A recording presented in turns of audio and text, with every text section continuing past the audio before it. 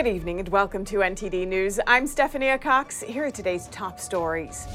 The Biden administration is reaching out to North Korea over the U.S. soldier who fled there. More details are coming out about the soldier and how he crossed the border. The president of Stanford University is resigning. He's at the center of an investigation into fudged research in academic papers. The halls of Congress packed for an IRS whistleblower hearing. Witnesses say Hunter Biden deserves more consequences for tax crimes. Democratic lawmakers are dismissive. A judge responds to former President Trump's request for a new trial in the E. Jean Carroll case, and another judge responds to Trump's request in the Stormy Daniels case. How did the courts rule? In the Senate, members of the Judiciary Committee are set to debate a bill that would require Supreme Court justices to disclose all financial gifts. And a fire causes chaos in Crimea. Meanwhile, a Ukrainian port city continues to be bombarded with airstrikes after Ukrainian President Vladimir Putin promised retaliation for the exploded bridge.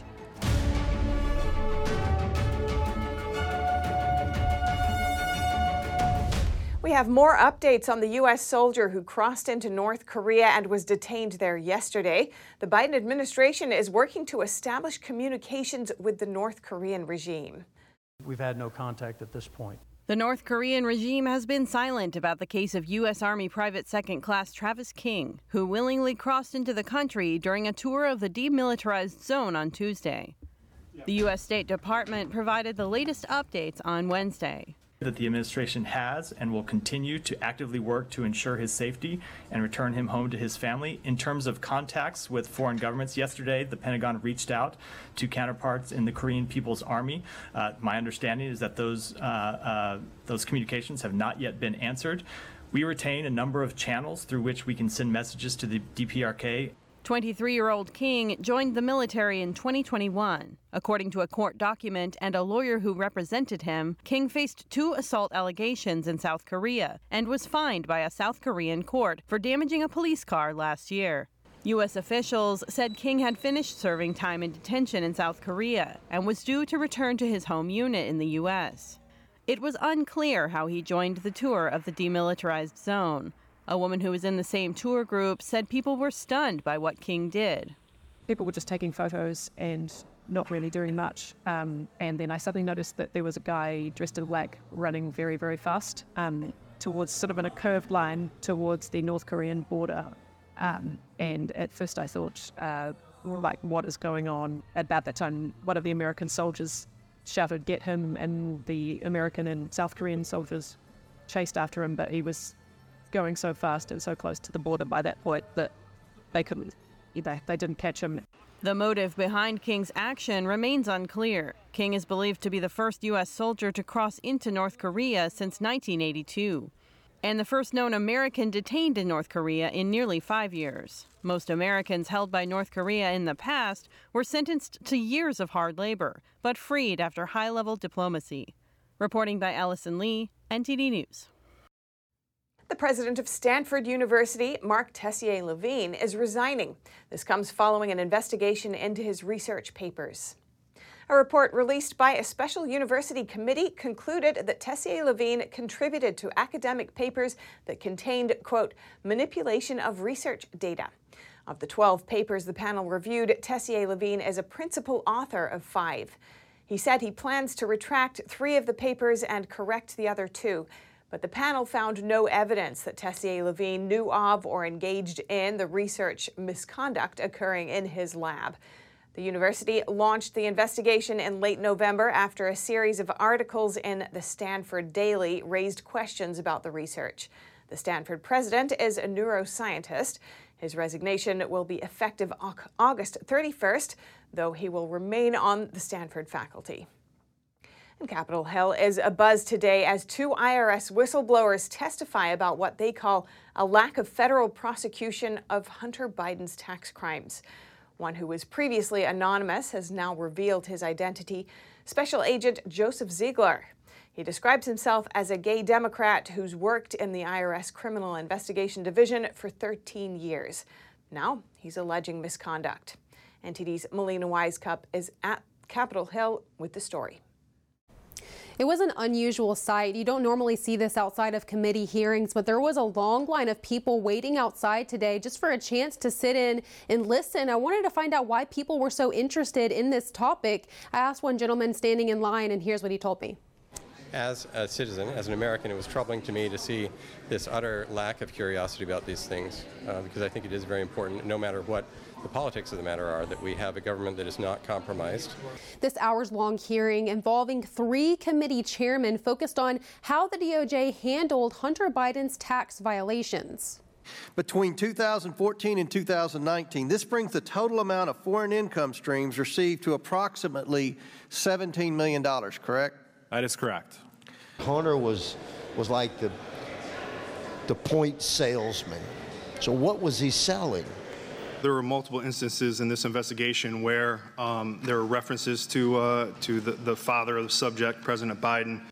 But some Democrats took issue with the evidence that was presented, some pointing to what they call political meddling under the Trump administration. They're cherry picking from the letter, right, where they say, oh, David Weiss said this, but they're not then reading the rest of the letter where David Weiss said he had full authority. Perhaps we should discuss Ivanka Trump's investigation who was close to being charged with felony fraud after Donald Trump's personal attorney provided political contributions to the local DA. Those charges were dismissed.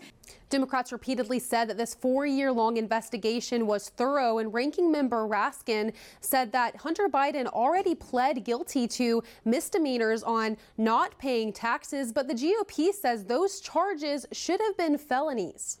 And the assistant prosecutor, Leslie Wolf, said she agreed with those felony charges for tax year 2014, 15, 16, 17, 18, and 19 was while Biden was president, and they wouldn't do it. And yesterday I asked Chairman James Comer what's next for their investigation. He did not directly answer my question, but they have continuously said that they will just continue to follow the money.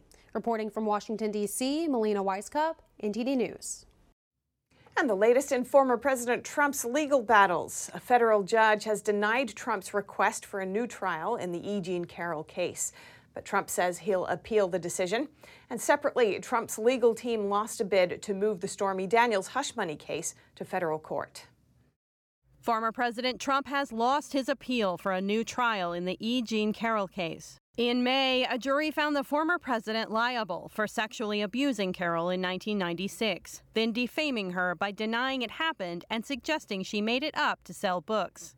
Trump appealed, claiming the jury reached a serious erroneous result. But the judge did not agree.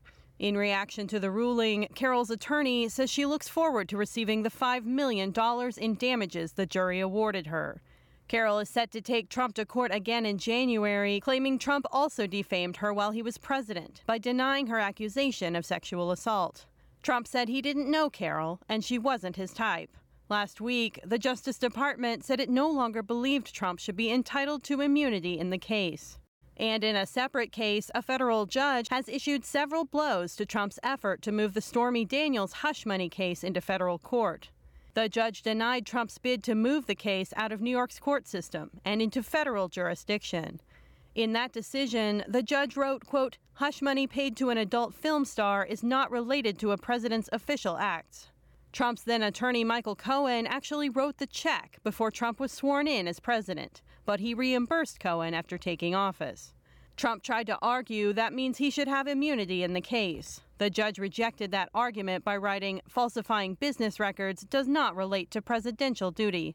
In yet another blow, the judge also said federal election law does not preempt state charges. Trump previously signaled he would use that argument to keep the case out of New York State court. And speaking of Trump, both the former president and Florida Governor Ron DeSantis sat down for televised interviews yesterday. NTD's Arian Pazdar has the highlights from both presidential candidates. On Tuesday, former President Trump announced that he received a letter from Special Prosecutor Jack Smith on Sunday, stating that "I'm a target of the January 6 grand jury investigation and giving me a very short 4 days to report to the grand jury," which almost always means an arrest and indictment. Trump appeared on a town hall on Fox News on Tuesday, where he commented on the letter. It bothers you. I got the letter on Sunday night. Think of it. I don't think they've ever sent a letter on Sunday night. And they're in a rush because they want to interfere. It's interference with the election. It's election interference. Trump also talked about bribes the Biden family allegedly took from foreign nationals. They got $5 million. Then they got another $5.2 million, I guess, from the same group. So they got $10.2 million. That comes from China. And that's only one that they've covered so far. I understand they have much more than that. Trump says the alleged payments show the Biden administration has been compromised by foreign actors. He also said that if elected, he'd manage to broker a peace deal between Russia and Ukraine. As you know, I get along very well with Putin. I would tell Putin, got to settle. I would tell Zelensky, you got to settle. I would tell one, you're going to load up with money. I'd tell the other, you're not going to get any money. I would get a settlement in 24 hours. Also on Tuesday, Florida Governor Ron DeSantis sat down for a one-on-one interview with CNN's Jake Tapper. Some previously criticized the Florida governor for allegedly only appearing on conservative outlets. Tapper asked DeSantis about the letter Trump received from the special counsel on Sunday. This country is going down the road of criminalizing political differences, and I think that's wrong. DeSantis added he hopes Trump doesn't get charged. He also said he'd take so-called woke elements out of the military. People see the military losing its way, not focusing on the mission and focusing on a lot of these other things, which, man, we see that in other aspects of society as well. People want to join the military, I think, because they think it's something different, and I think some of the civilian leaders in the military are trying to have the military mimic corporate America academia. And just on Tuesday, the University of New Hampshire released a new poll. It shows that 37% of voters in the key early voting states support Trump. DeSantis is trailing behind with 23%. Ariane Pastar, NTD News. U.S. Senate Democrats are proposing a binding code of ethics for Supreme Court justices. This comes after recent reports alleged that some justices failed to disclose financial benefits. NTD's legal correspondent Arlene Richards reports. The Senate Judiciary Committee is planning to vote Thursday on a bill that would require the Supreme Court to adopt a code of ethics. Democratic Senator Sheldon Whitehouse led the sponsorship of Bill S-359 in February. Called the Supreme Court Ethics Recusal and Transparency Act of 2023, the bill aims to set new requirements for financial disclosures and for recusal from cases in which a justice may have a conflict of interest. This comes following reports alleging that some justices didn't report lavish gifts and lucrative property sales, and in one case, staff pushing for sales of a justice's book. Senator Sheldon Whitehouse has said that talks with Chief Justice John Roberts have not resulted in any changes, so it is up to Congress to step in. At a hearing last month, Whitehouse said there are plenty of ways the court could fix its ethics problems. Bogus personal hospitality, obvious conflicts of interest, phony front group amici. These are all areas ripe for repair. My bill would end the practice of Supreme Court justices judging their own conflicts of interest. Chair of the committee, Senator Richard Durbin, a Democrat, said this. The court should have a code of conduct with clear and enforceable rules, so both justices and the American people know when conduct crosses the line. The highest court in the land should not have the lowest ethical standards. Under the terms of the bill, justices would be required to disclose all gifts, income, or reimbursements. If a justice fails to recuse himself when warranted, a party to the case can seek disqualification before a panel of 3 federal judges. White House said the bill would require justices to explain their recusal decisions. Senator Lindsey Graham, the top Republican on the committee, has said there are some legitimate ethics questions that the court needs to deal with. But at a hearing earlier this year, he also said why he thinks Democrats want the bill passed. A concentrated effort by the left to delegitimize this court and to cherry-pick examples to make a point. Other Republicans have said the bill is in retaliation for rulings on abortion, affirmative action, and federal regulatory power that many Democrats disagree with. House Speaker Kevin McCarthy said this about the Code of Ethics proposal. Look, I think the Supreme Court, with 3 separate branches of government, has the ability to oversee themselves in this process. In April, all 9 justices resisted proposals for additional oversight. In a letter to the Senate Judiciary Committee, they reaffirmed their voluntary adherence to a general code of conduct. The bill is not expected to become a law amid strong Republican opposition. Steph? Thanks, Arlene. And speaking of that opposition, Senator Lindsey Graham reiterated his stance against the proposed code of ethics at a Republican press conference today. And one thing that we're going to do tomorrow as Republicans is stand up for the Constitution's separation of powers when it comes to the operation of the Supreme Court. Graham said the Supreme Court was created by the Constitution as a separate branch of government and that all lower courts were created by statute. He also reiterated his belief that the Supreme Court does have some ethics issues it needs to address. And following an attack on the Crimea bridge, Russian President Vladimir Putin said he would retaliate. Since then, a port city in Ukraine has been hit with relentless airstrikes. NTD's Jason Perry has the update on the war in Ukraine. A massive fire erupted in the early morning hours at a military training ground in Crimea, causing fear and chaos among local residents. People living near the area said they were woken early in the morning by loud explosions that lit up the sky with bright flashes of light. Then I heard another explosion, and then explosion after explosion. It was scary. The kids were crying. Later, we found out from the news that there was an explosion at the military training ground, that everything there detonates and blows up. Local authorities said over 2,000 residents had to be evacuated due to the intensity of the fire, and a nearby highway had to be closed down. The cause of the fire is still unknown. Kremlin spokesperson Dmitry Peskov said this. We know there was a fire in Crimea. Measures are being urgently taken. The situation is being clarified. For now, I can't say more. This fire occurred just 2 days after an explosion damaged a bridge linking Russia to Crimea, an incident that Moscow blames on Ukraine. And Russian President Putin promised retaliation for the attack on the bridge. And since then, the Ukrainian port city of Odessa has been under severe attacks from the air for 2 nights in a row. The windows were blown out of this residential building, and a resident shared his experience after the dust settled. I went back home to cook pancakes. I walked over glass shards in my apartment. I turned on the music. There's no reason to cry. Life goes on. The Ukrainian military said additional attacks on Odessa hit a grain and oil terminal. On Tuesday, U.S. General Mark Milley was asked if the Ukrainian counteroffensive was a failure. Milley began by saying the Russians had several months to build strategic defense lines, including complex minefields. It started about 5 or 6 weeks ago, and the various war games that were done ahead of time had predicted certain levels of advance, and that has slowed down. Why? Because that's the difference between war on paper and real war.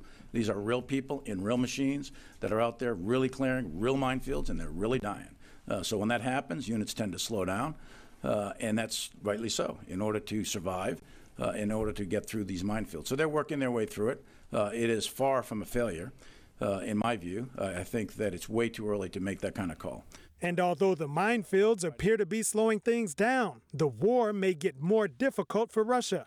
A video posted by the infamous Wagner Group leader Yevgeny Prigozhin's press service on Telegram said the Wagner Group will no longer fight in Ukraine for now.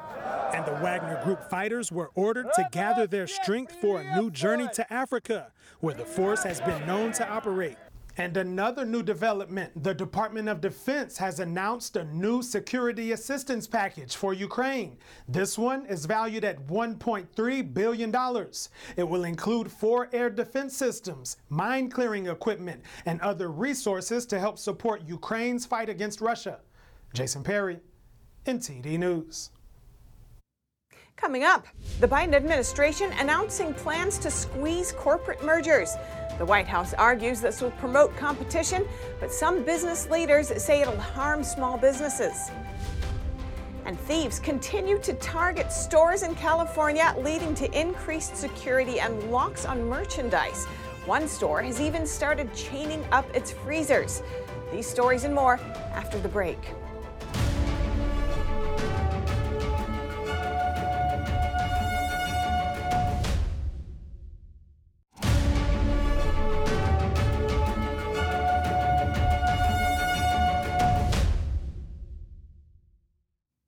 Biden administration is now taking on corporate mergers, saying they could hurt market competition. But some business leaders say Washington regulation does more harm than good. NTD's Iris Tao has more from the White House.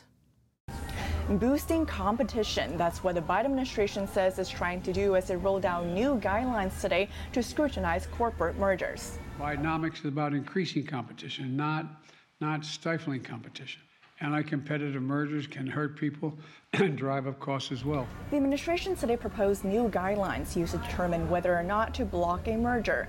The checklist includes examining if the merger would significantly increase concentration in highly concentrated markets or eliminate substantial competition between firms. But the U.S. Chamber of Commerce fired back, saying such new scrutiny would only chill merger activity and deny smaller companies access to the capital and expertise they need.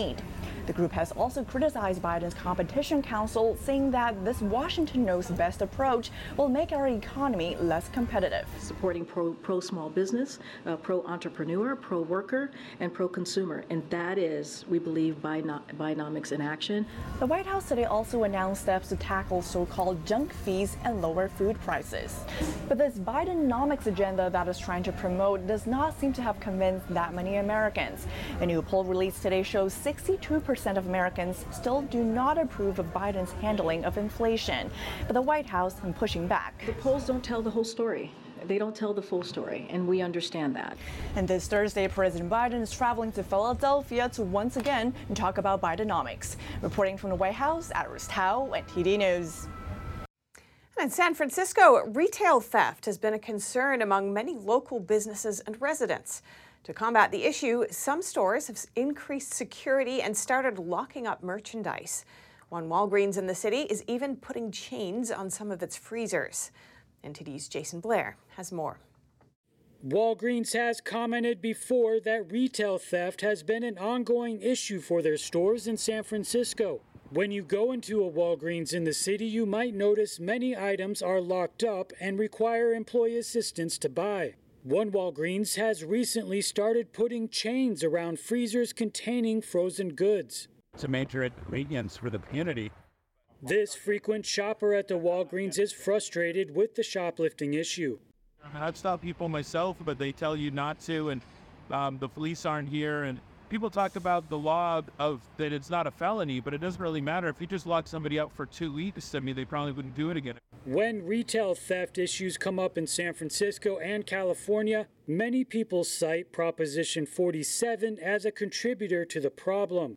It was passed in 2014 and reduced the penalty for shoplifting a total amount of merchandise worth less than $950 from a felony to a misdemeanor. Any undercover cop could come here and spend an hour here and have an arrest. In San Francisco, some Walgreens thefts have brazenly occurred without concern of witnesses, and recordings have gone viral on social media.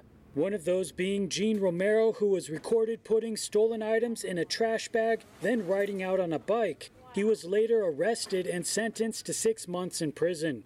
Walgreens has closed 21 stores in San Francisco within the past 6 years, citing issues of rising retail theft as a primary reason. Jason Blair, NTD News, San Francisco. And here to offer his perspective on this growing trend is Jason Johnson, president of the Law Enforcement Legal Defense Fund, whom I spoke with earlier today. Jason, great to have you on the show. Some retail stores are now locking up most of their merchandise to prevent theft. One Walgreens in San Francisco was reportedly hit 15 to 20 times a day. With more than 20 years as a law enforcement officer and executive, how do you see this trend?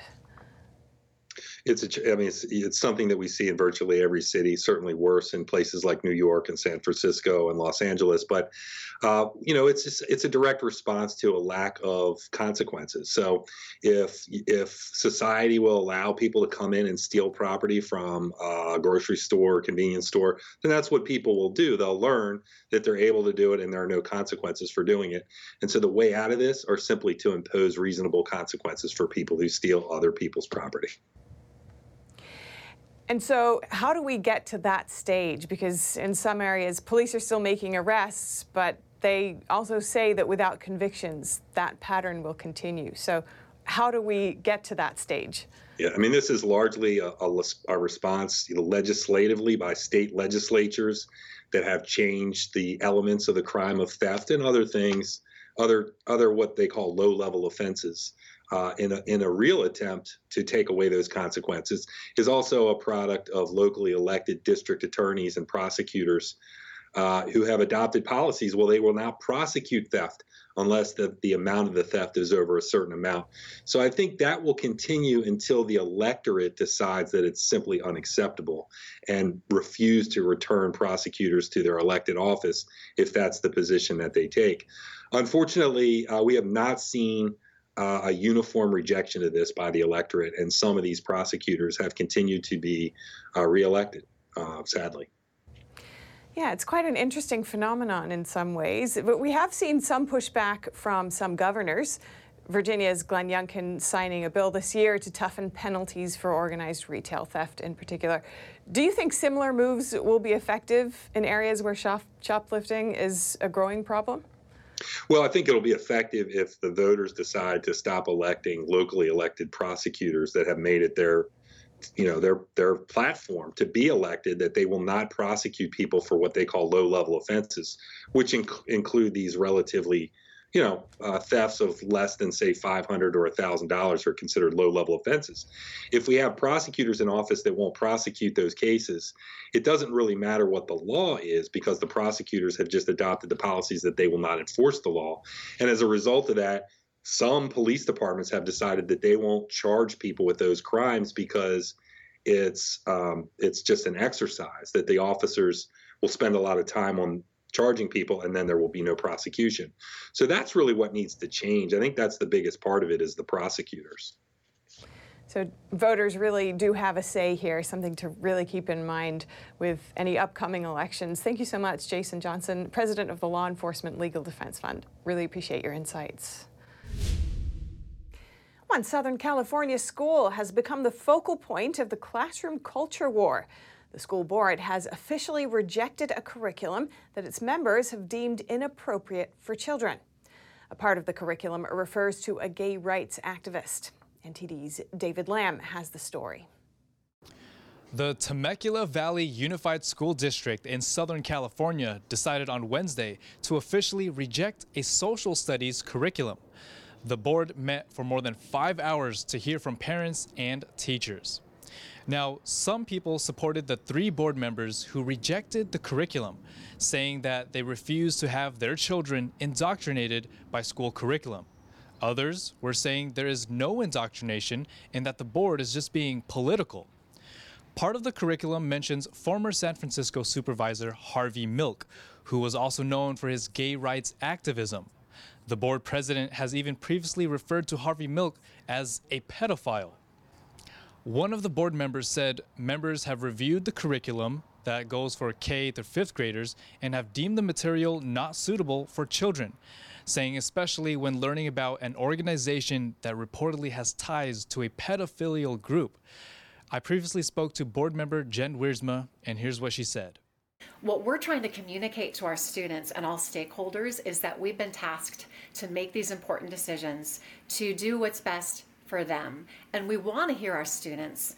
But at the end of the day, we as adults, as parents, as trustees, we've been elected to make this important decision. And that's what I'm hoping, is that they see the truth of what we want to communicate and not the negative talking points of a specific narrative that wants to pin us as banning books or bigoted, because that's not the case. Now, state officials have also stepped in on the matter. Governor Gavin Newsom said that they will buy the material in question and send them to the parents and students, and would also send the bill to the district and fine them for violating state law. Board member Wiersma says the local school board was elected to represent the Temecula community and that they're just doing their job. She says the governor is stepping out of his scope. In Santa Clara, California, David Lamb, NTD News. Coming up, U.S. weapons production at record levels, and it's giving the economy a boost. Is this good news? And striking Hollywood workers are chanting bye-bye AI, but that's not likely to happen. How will artificial intelligence impact the movie industry? We'll have these stories and more when we return.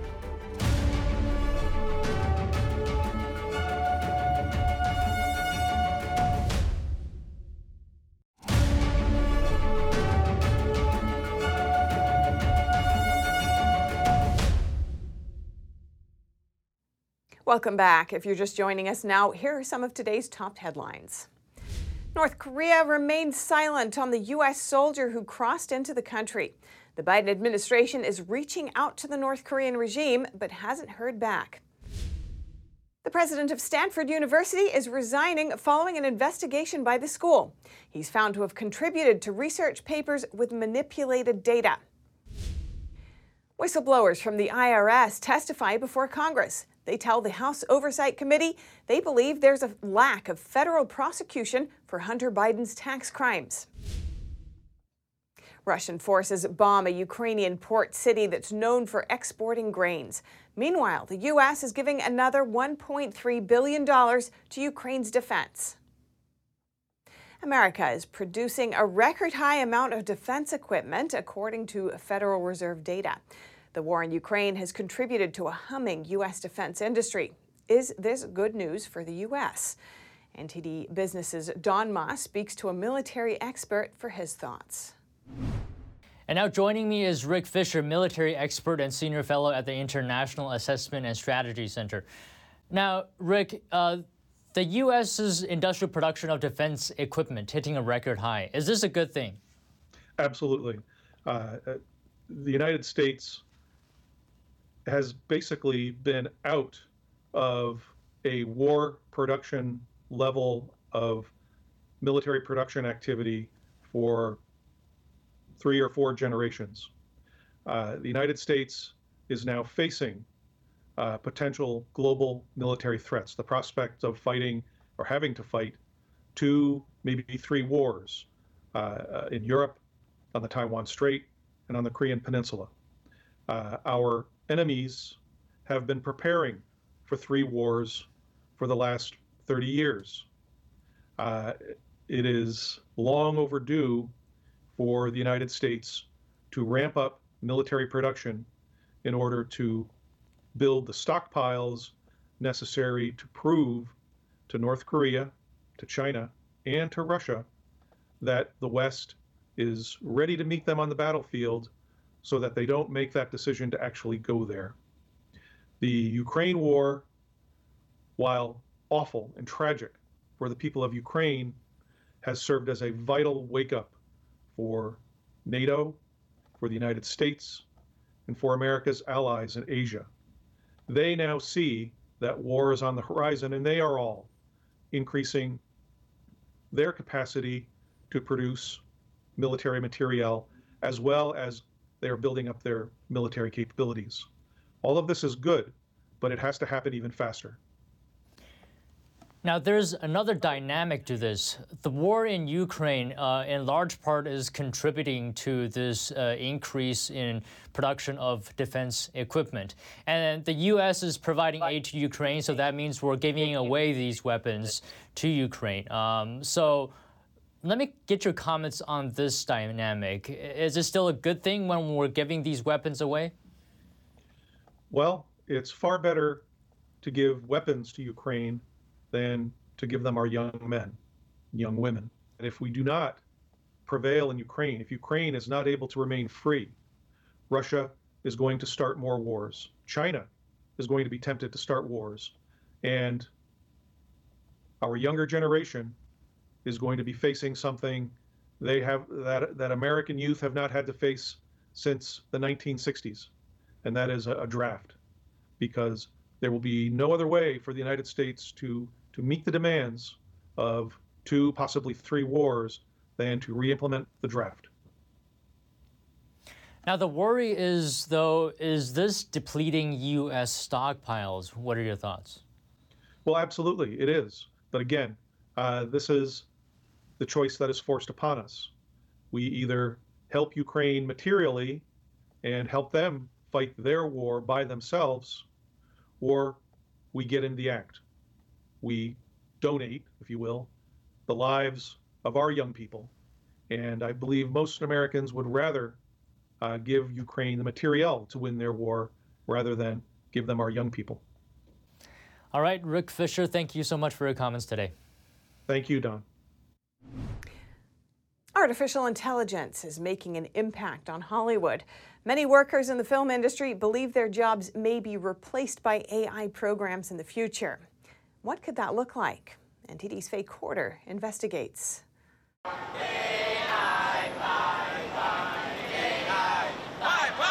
Hollywood workers are not big fans of artificial intelligence. New generative AI programs are able to create videos and scripts in almost an instant. Writers, production workers, and actors are worried their jobs may be taken away. They were going to pay a background actor for one day work and then use their likeness in perpetuity, like forever, without paying them. And I'm like, that is not okay. Actress Diana Rincon says that for many background actors, that is their only job. They won't be able to do anything else without it. She herself started her career with background acting.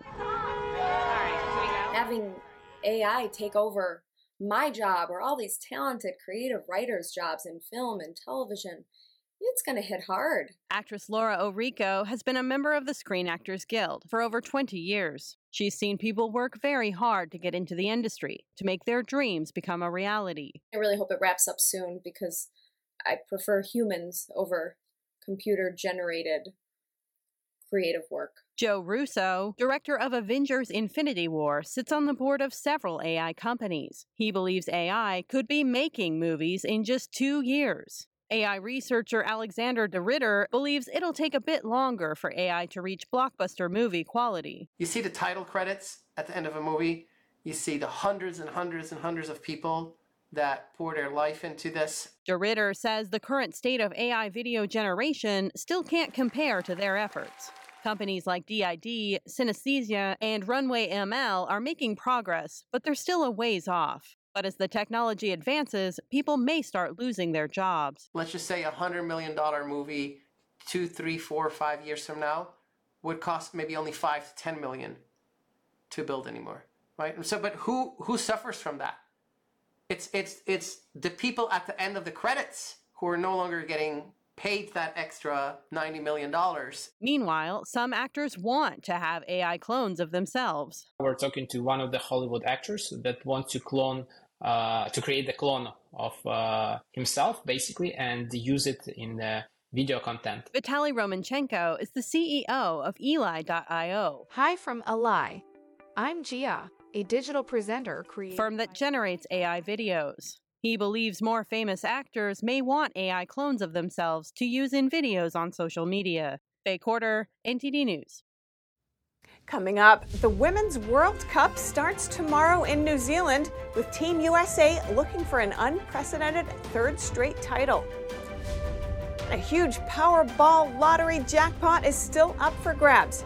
NTD visits the store that sold last year's record-breaking ticket to hear what it was like.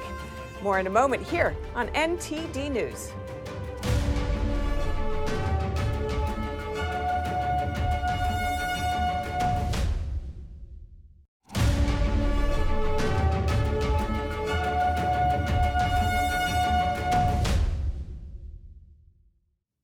The Women's World Cup starts tomorrow, with Team USA looking for their third straight title. While the Americans are the favorites to win it, again, they may have some challenges. NTD's Dave Martin has more. The Women's World Cup kicks off early Thursday morning in New Zealand as the Kiwis co-host the tournament along with Australia. The Southern Hemisphere location this time of year means an unusually cold weather setting for this, the 9th edition of the women's tournament. Now, Team USA has been the dominant nation historically, winning 4 of the 8 so far, including the last 2. In addition, they've long held the #1 spot in the rankings, and so naturally they're the odds-on favorites to win a third straight. The question doesn't seem to be whether they'll do it, but if they'll be as dominant as the 2019 version when they outscored their opponents by a total of 26-3. There's too many injuries. Losing Mallory Swanson is a big deal. She was the leading scorer for the country in terms of this season overall and their other competitions. Paul Banks, who wrote the book Transatlantic Passage about the popularity of the Premier League spreading to the United States, has the Americans as the hands-down favorites, but still sees some possible holes. In addition to Swanson's injury, Becky Sauerbrunn and Kristen Press are sidelined as well, leaving some questions to be answered. There is no backup striker behind Alex Morgan, so it'll be interesting to see how they're going to get their goals, if she doesn't get good service. And if something were to happen to Alex Morgan, who steps in that role? That's going to be a real question mark. Meanwhile, heavily decorated star forward Megan Rapinoe, who announced she'll retire at the end of the year, is 38 years old and will be in more of a minor role this time around as the team looks into transition some younger players. This has definitely got a last hurrah feel towards it. I mean, the last World Cup, that was the last one for Carly Lloyd. And, Alex Morgan, Captain Morgan in every way, on and off the pitch. She's Captain Morgan through and through. She's 34, so this will be the last time for her. She's absolutely pivotal. She's extremely important for this team. Ultimately, Banks says that other favorites like England, Spain, and Germany either have injury problems themselves or not enough depth to dethrone Team USA, even if the Americans aren't at their strongest. I mean, that's the thing. Okay, there's injuries. Yeah, there's a lot of our key players are aging. This is going to be their last go around, but they've always shown resilience. This core of this United States women's national team has always stepped up when they had to. Team USA's first game will be Friday night at 9 p.m. Eastern Time when they take on Vietnam as part of their group stage play. I'm Dave Martin for NTD News. Many are crossing their fingers as the numbers for an astonishingly high lottery jackpot will be called tonight. The winning prize grows bigger as more and more people buy tickets. NTD's Christina Corona has more from Altadena. A massive payday may be in one lucky person's near future. The Powerball drawing is tonight, and there are many hopefuls in Southern California anticipating that $1 billion winning ticket.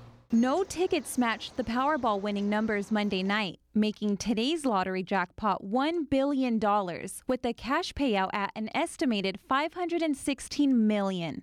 The largest Powerball jackpot ever won in America was $2.4 billion that hit on November 8, 2022 in Altadena, California.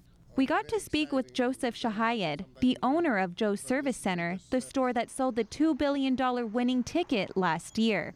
Oh, it was very exciting, and I'm very happy somebody won because this is the biggest ticket in history. Joseph tells us that he made it in the Guinness Book of World Records for the greatest jackpot in a national lottery. He goes on to share what happened after he sold that record-breaking ticket. $1 million bonus I share with my grandchildren. I have 11 grandchildren. I share with them, and I share my kids. I share with the rest. Someone who need more help, I did help. We spoke with one hopeful Powerball player who told us what he would do if he won tonight's jackpot. I would help out the homeless, buy some property, and just help out the family, friends and family, and party with the rest, I guess. Out of the 10 largest jackpots, 4 winning tickets were purchased in the state of California. Powerball tickets are sold throughout the nation, including Washington, D.C., Puerto Rico, and the U.S. Virgin Islands, making Californians pretty lucky. And Joseph shared how hopeful he is to sell the winning ticket once again. 99.9.5. We can feel it, we can smell it. It's coming. Hopefully we sell another ticket, $1.2 billion. With the $1 billion jackpot up for grabs, dreams are soaring higher than ever, and the heat is not stopping anyone from purchasing the life-changing ticket. Christina Corona, NTD News, Altadena. If you have any news tips or feedback for our show, you can email us at eveningnews@ntd.com. That's all for tonight's news. Thanks for tuning in. I'm Stephanie Cox. Good night.